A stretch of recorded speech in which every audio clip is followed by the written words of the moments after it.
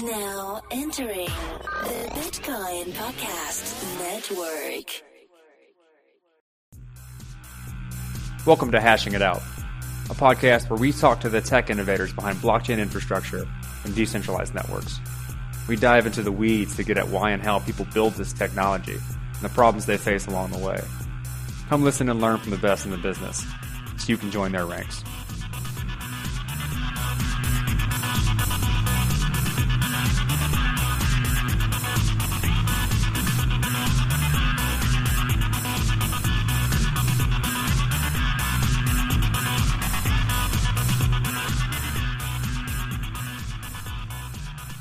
All right. Next episode 10 of Hashing It Out. As always, Corey and Colin here. Say what's up, Colin. What's up, Colin? And today we have Harley Swick from TrueBit coming on the show to talk about how TrueBit is going to help bring computation off the blockchain and scale what we're trying to do here.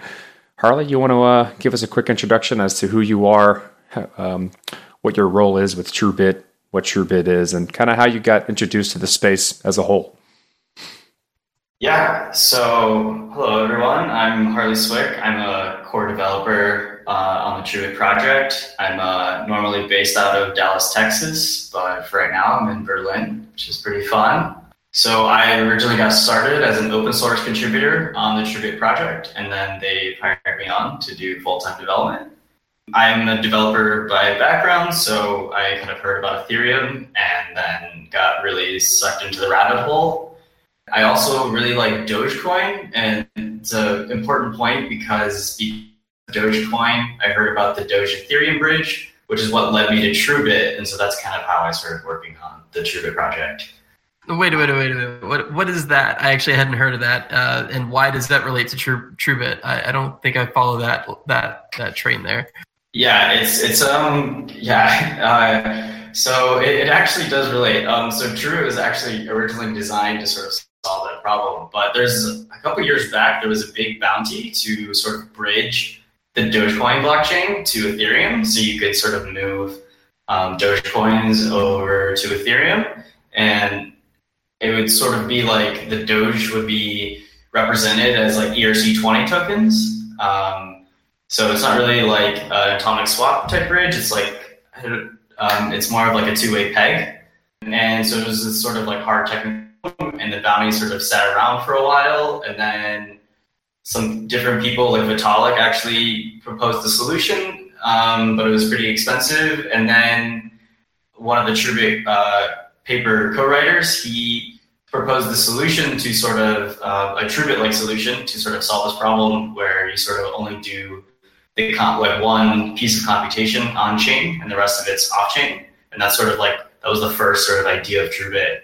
And the idea is that you're locking Dogecoin tokens into sort of this multi-sig, and you have this like proof of the transaction, and you have this like serialized data. And then there's an script hash along with that, and you have to sort of prove to this Doge Relay smart contract that you like actually locked up your tokens. And so one part of that proof is checking script. And obviously script is like the Dogecoin proof of work, so it's never going to fit on an Ethereum smart contract. And so it offloads the verification to TrueBit. And so that was actually the first, Okay, I think a good way to pose this, or at least to start this conversation, is to first let's define what the problem is that TrueBit is fixing, and that's basically doing computation on the Ethereum virtual machine is expensive. And in order to scale into real-world applications, we need to find a way to do off-blockchain computation that is trusted in a trustless manner. Now, how is TrueBit enabling this? So the cost is prohibitive, and then you also have the gas limit. So even if you had all the money in the world, you're actually limited by the blockchain itself as how much computation you can do on smart contracts. So TrueBit is used for that. So the way it works is that someone sort of submits what we call tasks, and that includes sort of the code, or if you sort of like with the Doge Bridge, we already knew what the task was, so there was like some optimizations there, so we always knew it was script. So someone sort of like asks someone to like solve this stuff. We have what's called a solver, and they're the ones who run the computation. And they run the computation off chain, and then they submit the solution on chain. And then there's sort of this like number of blocks that you have to wait before that task is sort of, or solution is considered final. However, there are also other people that we call verifiers kind of watching. And if they will sort of see the task, they'll see your solution, and they'll go and check it. And if they disagree, they'll challenge you. And then it gets just sort of into the secret sauce of TrueBit, which is this verification game. And so at this point, nothing's been computed on chain. And so you get this verification game, and it uses the verification game, the verifier queries for intermediate steps from the solver. And the way it works is a binary search. So it sort of uses binary search to, there's a query response system, and it narrows it down to one step in the computation. And that one step is sort of loaded on chain and run on chain. And because it's like, we all trust the laws of computing, and that's sort of the consensus mechanism, is that it computes that one step and sees if sort of like that final output was the actual answer. And if it isn't, then the solver loses. But if it is, then the verifier loses. So you want to make sure you don't challenge it if you're really certain. So I can kind of go into more detail if you want, but that's like. Can I try and see what I got from that? Yeah. Basically, what you're saying is that there's off-chain computation, which results in some sort of proof or result set, and there's a group of solvers who go out and solve those off-chain computations and then submit their solutions to the blockchain. In order for those solutions are then kind of validated through another group of people who are basically validators, who are basically looking at 4 of these solutions and then mining them for, I guess mining is not the right word, validating them to make sure that they're correct. In the event that they're not correct, they receive a bounty of some type. Is that correct?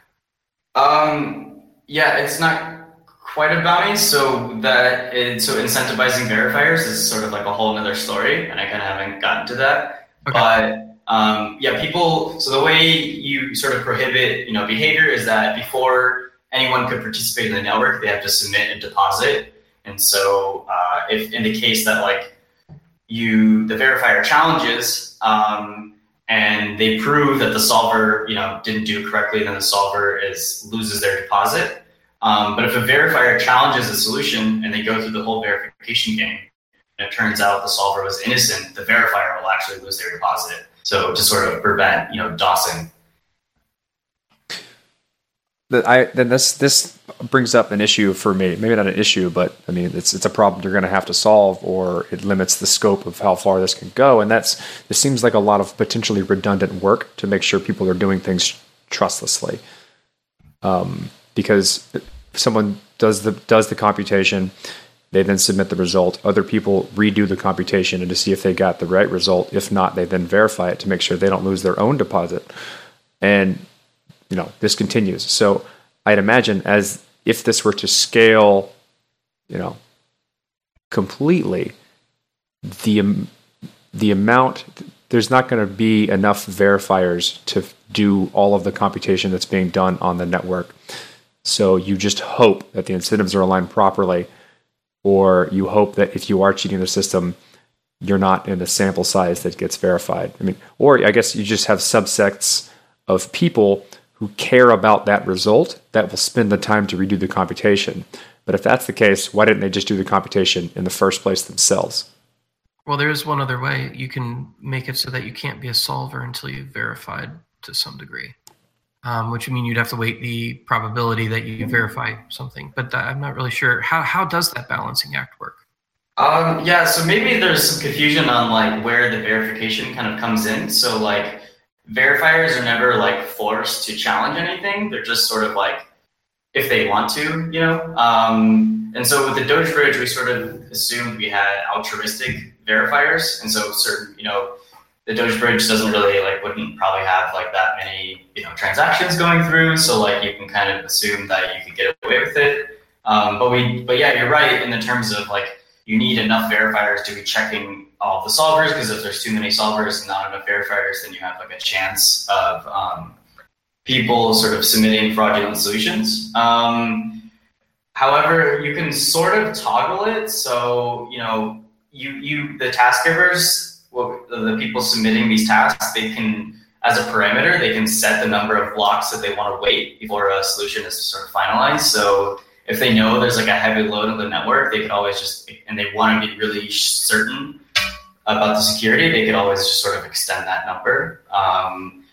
Another solution is that you can sort of have pools of people. So you can have people sort of only looking to solve like low compute tasks, and then maybe pools of people looking, and that's sort of filtered by how big your deposit is. And then you can have pools of like bigger tasks. So there's sort of a number of ways of doing this. I could go into the incentivization. So there is sort of like a probabilistic kind of way that you can make sure you can get like enough incentives or verifiers. And this is in the TrueBit white papers, we sort of call this the incentive layer.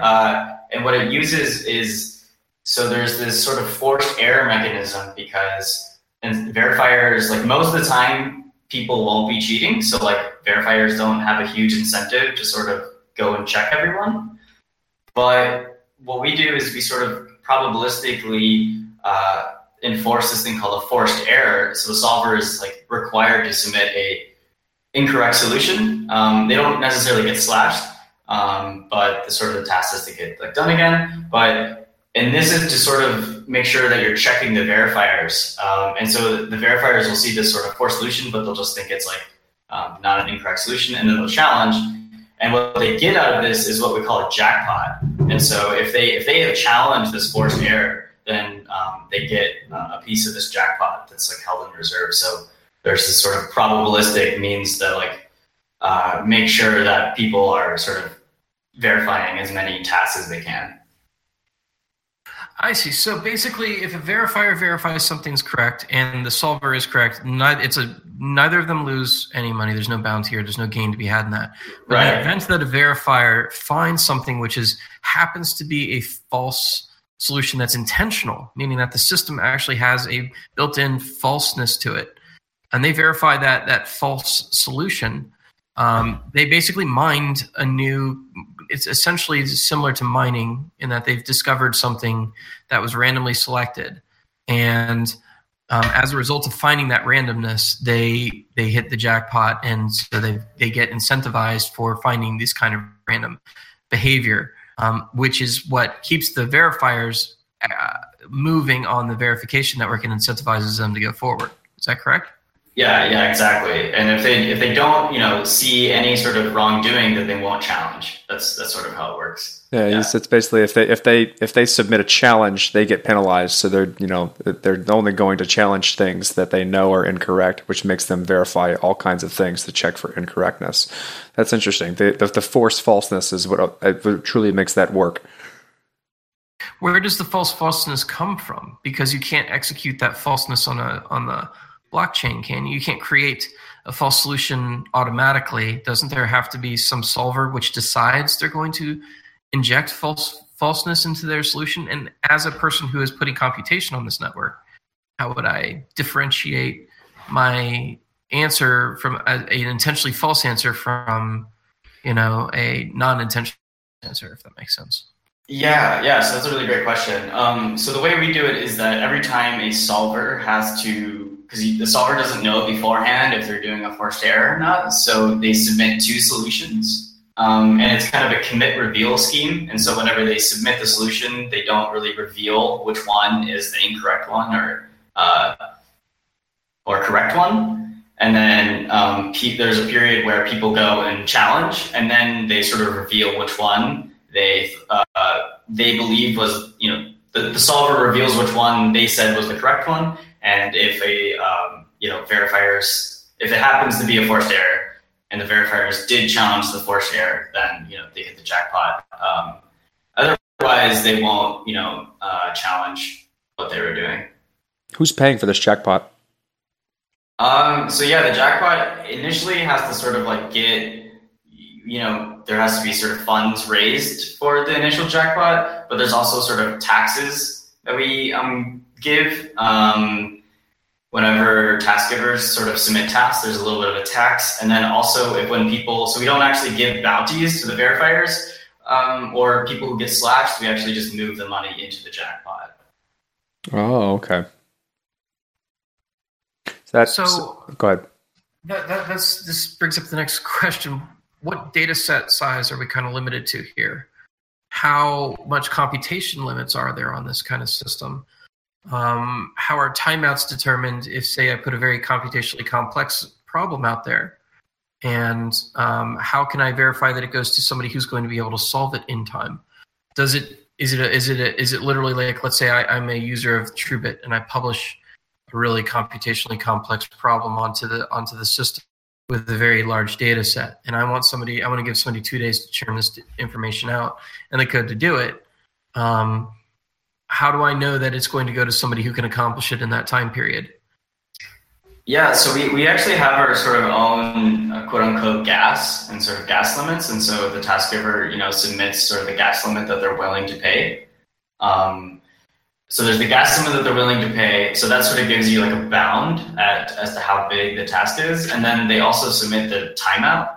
And so we're still kind of working on this, but the idea would be all of those parameters are public and, shared. And so when a solver views a task, they'll sort of take that into in consideration, whether or not they feel those parameters are fair. In terms of data set size, that sort of goes into a whole separate problem. So you can't submit data sets on chain. So then you have to submit it off chain, but then you get into the data availability problem, which is really crazy and not solved yet. So we've sort of been that. So data sets is sort of a whole separate kind of realm, but with the Doge bridge, you don't need a very large data set, but there is still a high compute because it's running a proof of work mechanism. So at the moment, we're sort of limited by how secure the tasks we can do because of the data availability problem. Well, you can't solve everything at the same time, and it's solving off-chain computation in a at least probabilistically fair way is a step forward, which allows you to solve some types of problems until other solutions come forward with things like data availability, maybe in another way. Yeah, because I see one way I could attack is to basically, let's just say you require an IPFS address to pull down the data set.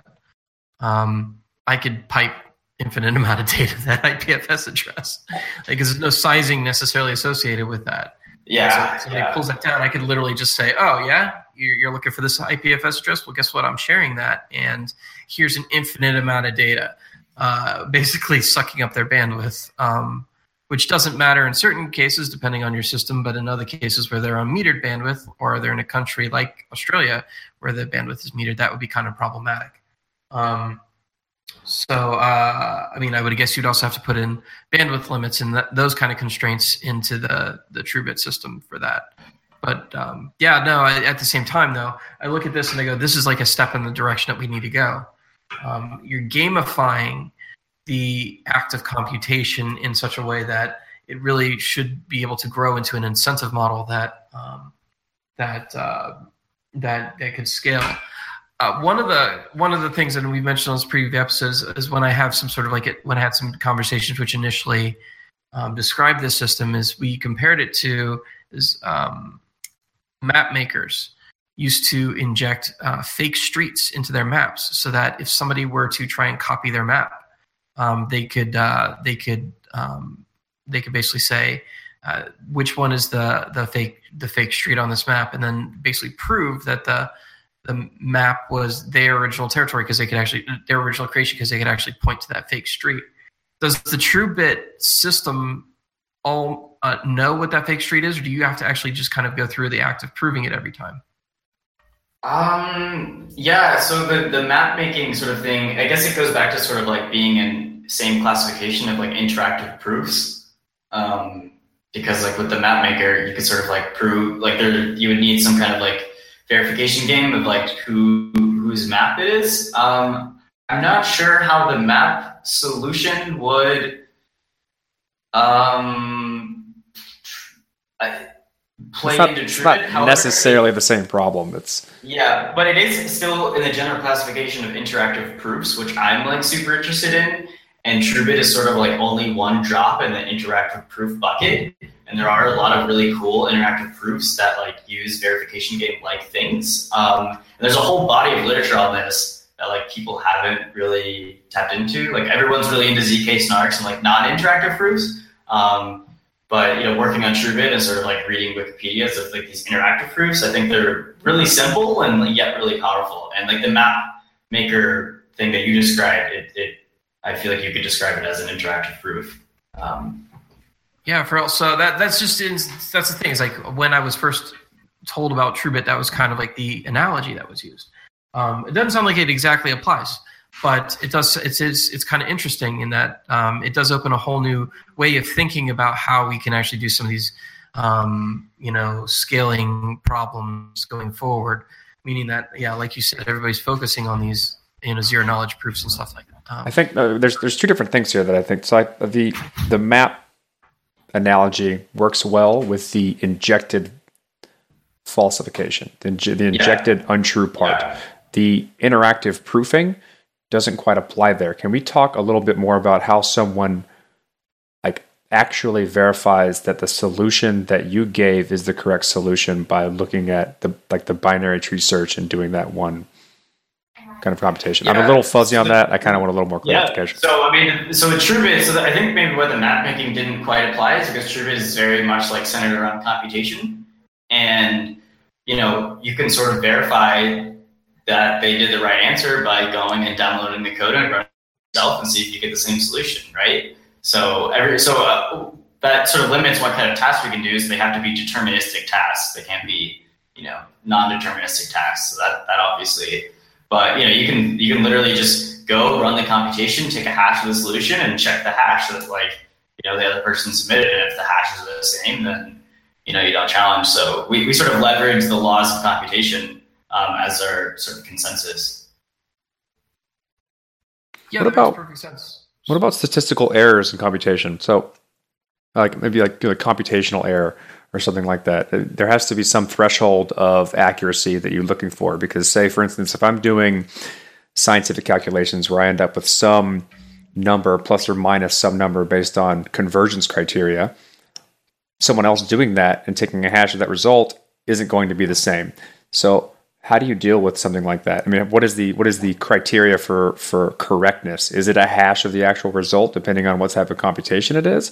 Or is it like this plus or minus something? Or how does that work? Yeah, so that's a really great question. So we just use hashes. So everything's deterministic. However, our backend is WebAssembly, and this kind of leads back into that. The WebAssembly spec doesn't specify how computers are supposed to do floating point. They sort of leave it up to the machine for optimization. And that's a problem for us and sort of any blockchain system that's wanting to use WebAssembly, because that's a source of non-determinism. So because it's, floating points, like you mentioned, like plus or minus difference. So that's pretty consensus breaking. There are, so we recently just published a TrueBit VM spec with a couple solutions to this. One way is to sort of emulate floating points as integers. Other ways is you can sort of canonicalize the floating point, and so that's kind of the different solutions. I mean, the most basic way is to just sort of emulate floating points with integers, and then you sort of get deterministic compute. But yeah, so blockchain solutions and floating point numbers don't exactly go very well together. I think the other thing is that with floating point stuff, like scientific computing, you can kind of get away with just running it again. So maybe TrueBit isn't sort of the system you want. You can sort of run it 3 or 4 times and get an average, and you can sort of accept that. I can see that. Yeah, so what about running in sort of a more contained environment than just WebAssembly? So you've got kind of a VM wrapper that sandboxes the computation around, just WebAssembly. Does that sound reasonable? So we actually use a deterministic WebAssembly interpreter. So that's, I guess, sort of sandboxing it. So we actually modified the WebAssembly spec a little bit. Based on that, what type of problems are you looking to solve, at least initially, until something like that can be handled appropriately? Like, what is the problem set that TrueBit wants to go after, or thinks there's a market for, in the interim of solving something like scientific computing or like floating point operations? Yeah. So for now, we're just using sort of the floating point emulation. So I guess if people did want to do scientific compute, they could just sort of accept that, and I think that should work. So the first milestone is to actually integrate with LivePeer, who are doing video transcoding, and we're actually using the floating point emulation to sort of solve this, because video transcoding sort of has like floating point numbers and stuff like that. So that's like a problem, because like you can't obviously check video transcoding on a smart contract. So that's we're using that. The Doge bridge is sort of an example, and I mean, you could use that for other types of bridges as well. We just verify S-scripts, so like if you wanted to bridge Litecoin or stuff like that, I mean, there's really nothing stopping you. The other thing, so we're hanging out here in the Ocean Protocol office, and they're really interested in like big data and sort of like computing. And token curated registries around data sets. And so they have some interesting applications. They want to do some type of compute around bonding curves, and they use this sort of like what they call trapezoidal integration, and they're having issues. So that's sort of, the trapezoidal integration formula gets around this sort of like floating point issue, but they sort of can't really. It's prohibitively expensive for them to do this on chain, so they're looking at using TrueBit. I know people have, so the Plasma white paper actually mentions TrueBit, so you can sort of check, verify fraud proofs, exactly, with Plasma. So yeah, I mean, it's a scaling solution, and so actually we were talking today with someone. They wanted to build like a Ready Player One game or something like that, and they wanted to be able to check that you like actually unlock some achievements using TrueBit. So that was kind of an interesting example. So only a subset of their computation get published to your system to verify that a user did some specific thing, but not necessarily go on a blockchain. I'm sorry, I think I may have missed the first part. Yeah, it's if I was making a game and I wanted to make sure that somebody did something, but I didn't want to overload a blockchain with all the material. I only wanted to do like maybe token transfers of value on a blockchain. I could offload that computation to a system like TrueBit to verify that what happened with that particular user is good while not overloading a blockchain. And then all other type of renderings and such can be local, or who cares, right? Yeah, exactly. Oh, and that also reminded me, so batching, so like sort of really large batch transactions. So the Gnosis team approached us about solving that problem. Aragon, they need to sum up votes. So, you can, so that was like, or voting that was like more complex than just sort of like adding things up, but also it's related to cost. So yeah, there's sort of a handful of different things I guess you could do. The main thing with TrueBit, so it's sort of, we get a lot of like, how are we different than Golem, or like how are we different than I was about to ask that. Yeah, so the real big difference, and like even sometimes like on our team will forget this, but like TrueBit is not meant, like, not to say that Golem and iExec aren't solving hard problems, but like it's fairly easy to get to pay someone to do a computation. On the blockchain, you sort of just send the money and you just get the result back. But what's difficult is being able to, trustlessly check whether or not that computation was correct. And so that checking aspect, that's what TrueBit was designed to do. I feel like that's definitely the initial push of TrueBit. Was we're starting with interactive verification and seeing what we can do with it, which happened to be off-chain computation because that was necessary at the time and still is. Whereas Golem wanted to say, we just want to somehow find a way to incentivize off-chain computation. We may worry about verification later. Maybe I got that wrong with them, but it seems as though that's what's going on. Yeah. So I think like with the rendering, you can sort of just like run it a couple times, and if you're like deviate from like the average, you like I think you can get slashed. I don't quote me too much on that, but like with rendering, you can sort of get away with like sort of less deterministic solutions.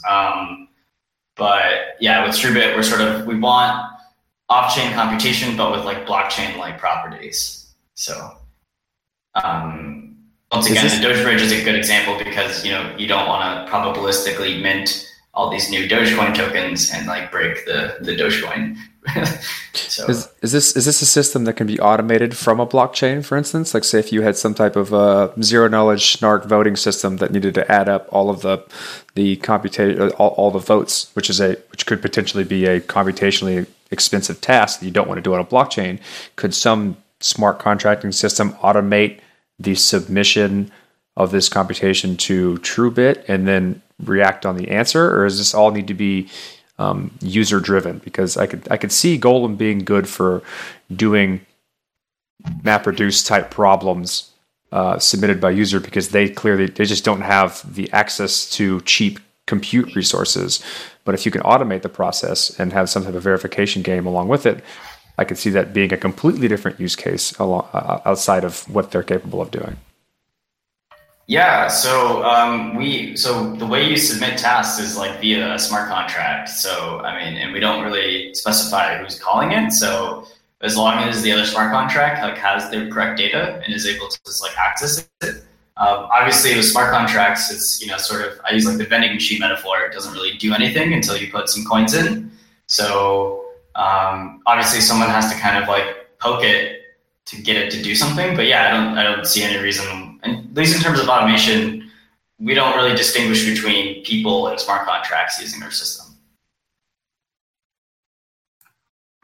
So I have a question here from Ori Steele, since you had mentioned this earlier. Ori Steele, do you know Ori? We were just talking to him actually. Yeah, he's been contributing to our project. Yeah, he's a friend of mine from Austin. He's with a company called Transmute Industries. They're doing some great work right now. He actually asked me to ask you, when do you plan on getting the WebAssembly? When is WebAssembly demo into the TrueBit OS? Yeah, so I actually just started the WebAssembly client in TrueBit OS today. I'm hoping to get it like in testing mode in a couple weeks, so sort of like ready to demo. There's obviously like a lot of kinks to work out, and our WebAssembly VM isn't 100% complete, but in terms of like integrating with TrueBit OS, I'm hoping to get it done in a couple weeks actually. So what do you hope that will enable some of this WebAssembly work? Will we be able to operate, we'll be able to have web browser interface to TrueBit? Well, it's not really web browser interface. It's more of so we only want to build one, we don't want to build a whole ton of TrueBits. So we want to sort of target a standard. And WebAssembly is a really good standard for computing. So, it's like WebAssembly can be used outside of the browser. So it's really more an instruction set architecture to sort of target, or like a platform for us to target for more generalized compute. And so with WebAssembly, you can like use a tool called mscripten, and you can compile. Right now, you can compile C, C++, and Rust, so non-garbage collected languages, into WebAssembly. And so people will be able to write their tasks in all sorts of languages that they want. And I guess as WebAssembly adds garbage collection, then you can maybe even get it in other programming languages. So that was really the idea behind using WebAssembly. Well, and this is I'm kind of going into idea mode. So a major problem that a lot of let's just say publishers, for instance, web publishers have, is that people are ad blocking their ads. And so one of the solutions they had is they could do something where if the ads are blocked, they will mine Monero in the background. Could they do something similar, because you're using WebAssembly, monetize their websites through lending the unused JavaScript cycles to do kind of off-chain compute calculations, and actually make that a method of distributing content by anybody who's browsing content is also lending their computing power to the publisher of that content? Yeah, so I guess you could potentially solve the task in the browser. And a lot of people brought this up. Because we sort of have our own specialized interpreter, you wouldn't, like if you got challenged, you would have to offload, you would have to use our interpreter anyways, and you wouldn't be doing that in the browser. But it would be a good validator system, way of scaling validation tasks, meaning that solvers, I mean, don't seem to be where the big incentive is. Is that correct? It'd actually be in validating where the jackpots come in. Yeah, well, solvers are getting paid by the task givers, so they're getting paid to do the computation. Yeah, right. Yeah. So it would probably be more advantageous to focus validators onto a system like that, where you're actually taking advantage of scale to find the larger jackpot. Yeah. I guess you could be like using other people's browsers as like zombie computers. Is that sort of what you're referring to? Yes. So okay. Right now, like for instance, if somebody has there's actual libraries out there where if somebody has a ad blocker on your site, let's just say you're USA Today. I don't think they're doing it necessarily, but you have an ad blocker on the site, then this library kicks in. And what this library does is it mines Monero in the background. So it's a way of building incentivization into websites, which it doesn't even have to have an ad blocker, to be frank with you, where you're actually doing mining on people's sites while they're browsing your site. It's pretty transparent, and it actually isn't terribly computationally complex, but most people don't know it happens. And I'm thinking, okay, so we got this TrueBit thing, and it's great, but how do we make sure that it has the scale that we need? And there's a couple ways that I think about that, and the best way I thought was to get it in the browser, and then it was like, oh, well, you're using WebAssembly already. We could also use this to solve another problem, and that content publishers aren't getting paid for their published works. So you see sites like Wired and Times, New York Times getting doing all these different ways of forcing people to either pay or incentivizing their content. I'm like, okay, well, here's this system that has an incentivization model built in, similar to like the basic attention token. You can actually decide to lend resources that are pretty much unused on the systems already through the web browser and actually use it to validate things that already exist in the TrueBit network. Yeah, that's not a bad idea. I mean, I don't see any reason why someone couldn't build that on top of TrueBit. Yeah, I guess that makes sense. You sort of have all these different browsers running computations, and if they find that something's not, or they don't even have to check whether it's right or not. They just need to run it and then send the results back to some, for lack of a better word, the mothership, and then the mothership sort of checks those results, and then they can challenge whether they want to or not. Yeah, that makes sense to me. Ideas are coming out of hashing it out. So, the point I'm trying to get here is that there's that when you see a technology like this, it's easy to focus on kind of like, oh well, how are we going to get to scale? But there's a lot of things that something like this solves, a lot of problem sets that this is just applicable to. That you don't need to focus just on scientific data alone. I mean, there's people who need the scientific data solved, but there's also problems out there that are on the other end, meaning that there are people who want to monetize their extra computing resources or even monetize other people's extra computing resources in the terms of a browser. And when you have a system that is decentralized and you have the ability to lend your resources to another cause that are otherwise going unused, we have a way of actually distributing load and monetizing that distribution of load that didn't previously exist. And that's why projects like TrueBit and even Golem are really, really interesting. And that's why I'm excited that you guys are doing the work that you're doing. Yeah, that's a really good point. I sort of never really thought about it that way. I guess I had been thinking about, if people, even with the transition to proof of stake, there will still be sort of the need for like large compute because of like things like TrueBit or things like Golem and stuff like that, in a peer-to-peer fashion. So it's sort of the same lines, but not. I hadn't really thought about people sort of swapping out Monero miners for TrueBit validators. I feel like it would be nefarious. the better hardware that you have, the better the system improves in general. So people like Verizon, for instance, when they sell you phones, these phones have an upgrade plan. Well, you could also lend some computing resources on your phone and improve your data if, for instance, Verizon was able to capitalize on the fact that you have improved data. Because you're not using your phone all the time, and you're not using your data all the time.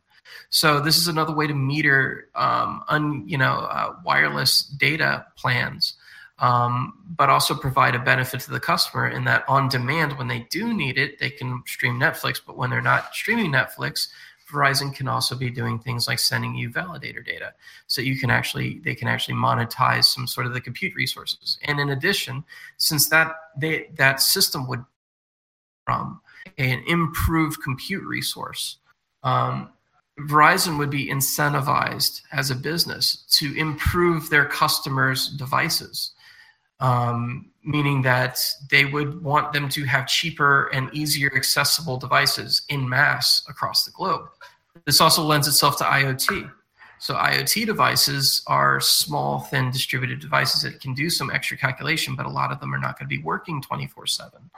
When you have something like TrueBit in the world and you're actually able to validate these computation on these devices, then you're able to incentivize IoT network in a way that never existed before. In fact, you can even use it to validate the computation that's going across an IoT network. So I'm really excited about a project like TrueBit. This is kind of one of the keystones, like one of the first principal projects that we'll need in order to build a truly decentralized economy. Yeah, totally. That's why I joined on the project, because I thought it would push the space forward. But yeah, you're totally right. There's all this unused compute resources, and using a project like TrueBit to do it, that's really cool. It's a really good idea. So can you describe some of the projects that are currently you mentioned like Aragon and stuff, but what kind of internal testing have you done? What is the progress being made on this? How's funding going on this? What's the project momentum looking like? Yeah, so we have a really small development team at the moment. And we haven't even really been working on it for more than a year. So we're pretty early stages.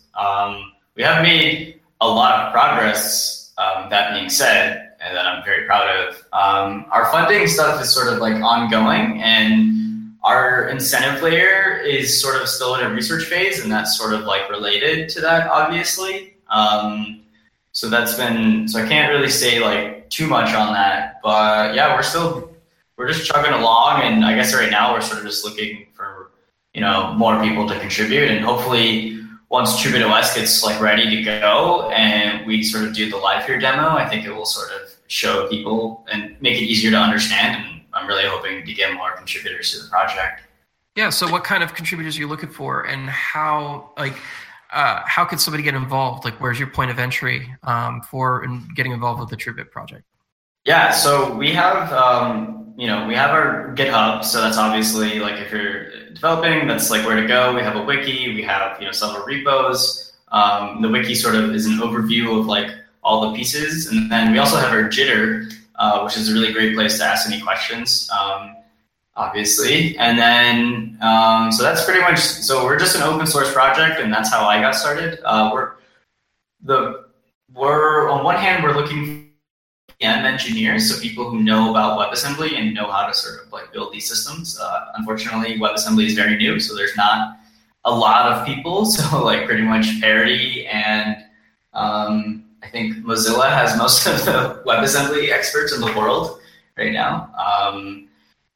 And then also just people who are interested in like, Solidity and stuff like that. So just I would say those are the two things, but we sort of have one guy, named Sammy, and he's the one who developed most of the WebAssembly infrastructure. Like he actually wrote, so one piece of our system is a WebAssembly interpreter written in Solidity, and he actually made that. So it's a pretty big achievement. But yeah, we need more Sammys in the world, right? And then people like me to sort of make this stuff easier to use and more user friendly. That's kind of my job. Yeah, and like education is still of this ecosystem. So I'm glad to have people like you on the show, because that's exactly people want to learn about this stuff, but they don't have their discovery is still a big problem, and then learning how to break in is a big problem. So I'm really glad that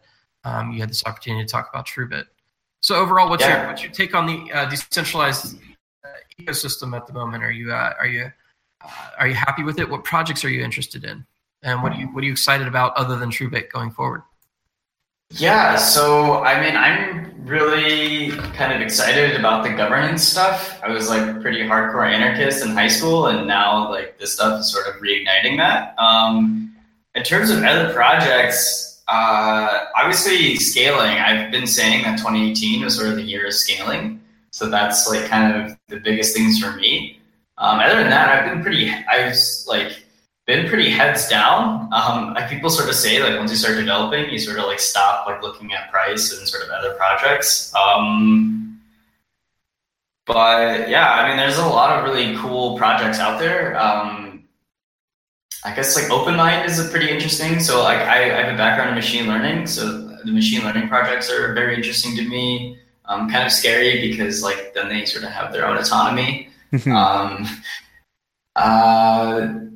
Yeah, I mean, I just sort of want the space to move forward, and so I think scaling is sort of the biggest thing that's holding back in like the data availability. So actually, I would say sharding is kind of one of my favorites. I think my prediction is that once we sort of have sharding, or Ethereum has sharding, that people will be able to experiment with these experimental features on these shards, and so like all these sort of new sort of EVM chains that are coming out, they'll sort of get swallowed up into these shards. And I'm a really big believer in sort of the winners win, and we'll sort of see this whole ecosystem sort of like getting kind of swallowed up with these different shards. And on the one hand, it's sort of, I don't lack a better word, centralized, because it's like one system. But the other hand, because of all these shards and they're all sort of doing different things, it's sort of like fragmented, I guess, for lack of a better word, but in a good way. So yeah, and then also sharding is sort of solving some problems around data availability.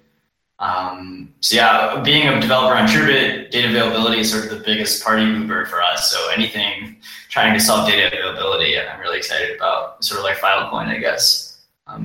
They're looking to solve it. So. All right, it's a great addition to what we've created so far on Hashing It Out, and the conversation we're trying to build on what people are doing to enable these next innovations in the decentralization space.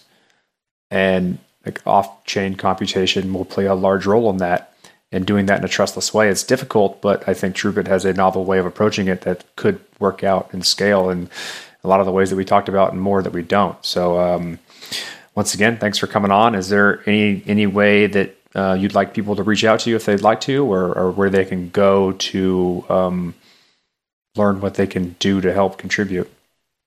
Yeah, so I mean, first off, thanks for having me on the show. I love spreading the word about TrueBit and sort of telling people about it.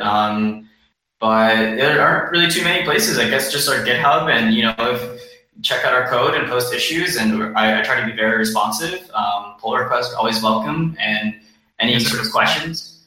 We do have a Slack, but it's not quite open. So, but in terms of development, I think it's better to go to our Jitter. Cool. Awesome. Right, well, thanks, man. I appreciate you coming on. Yeah, well, thanks for having me. Have a great rest of your day. Yeah, you too.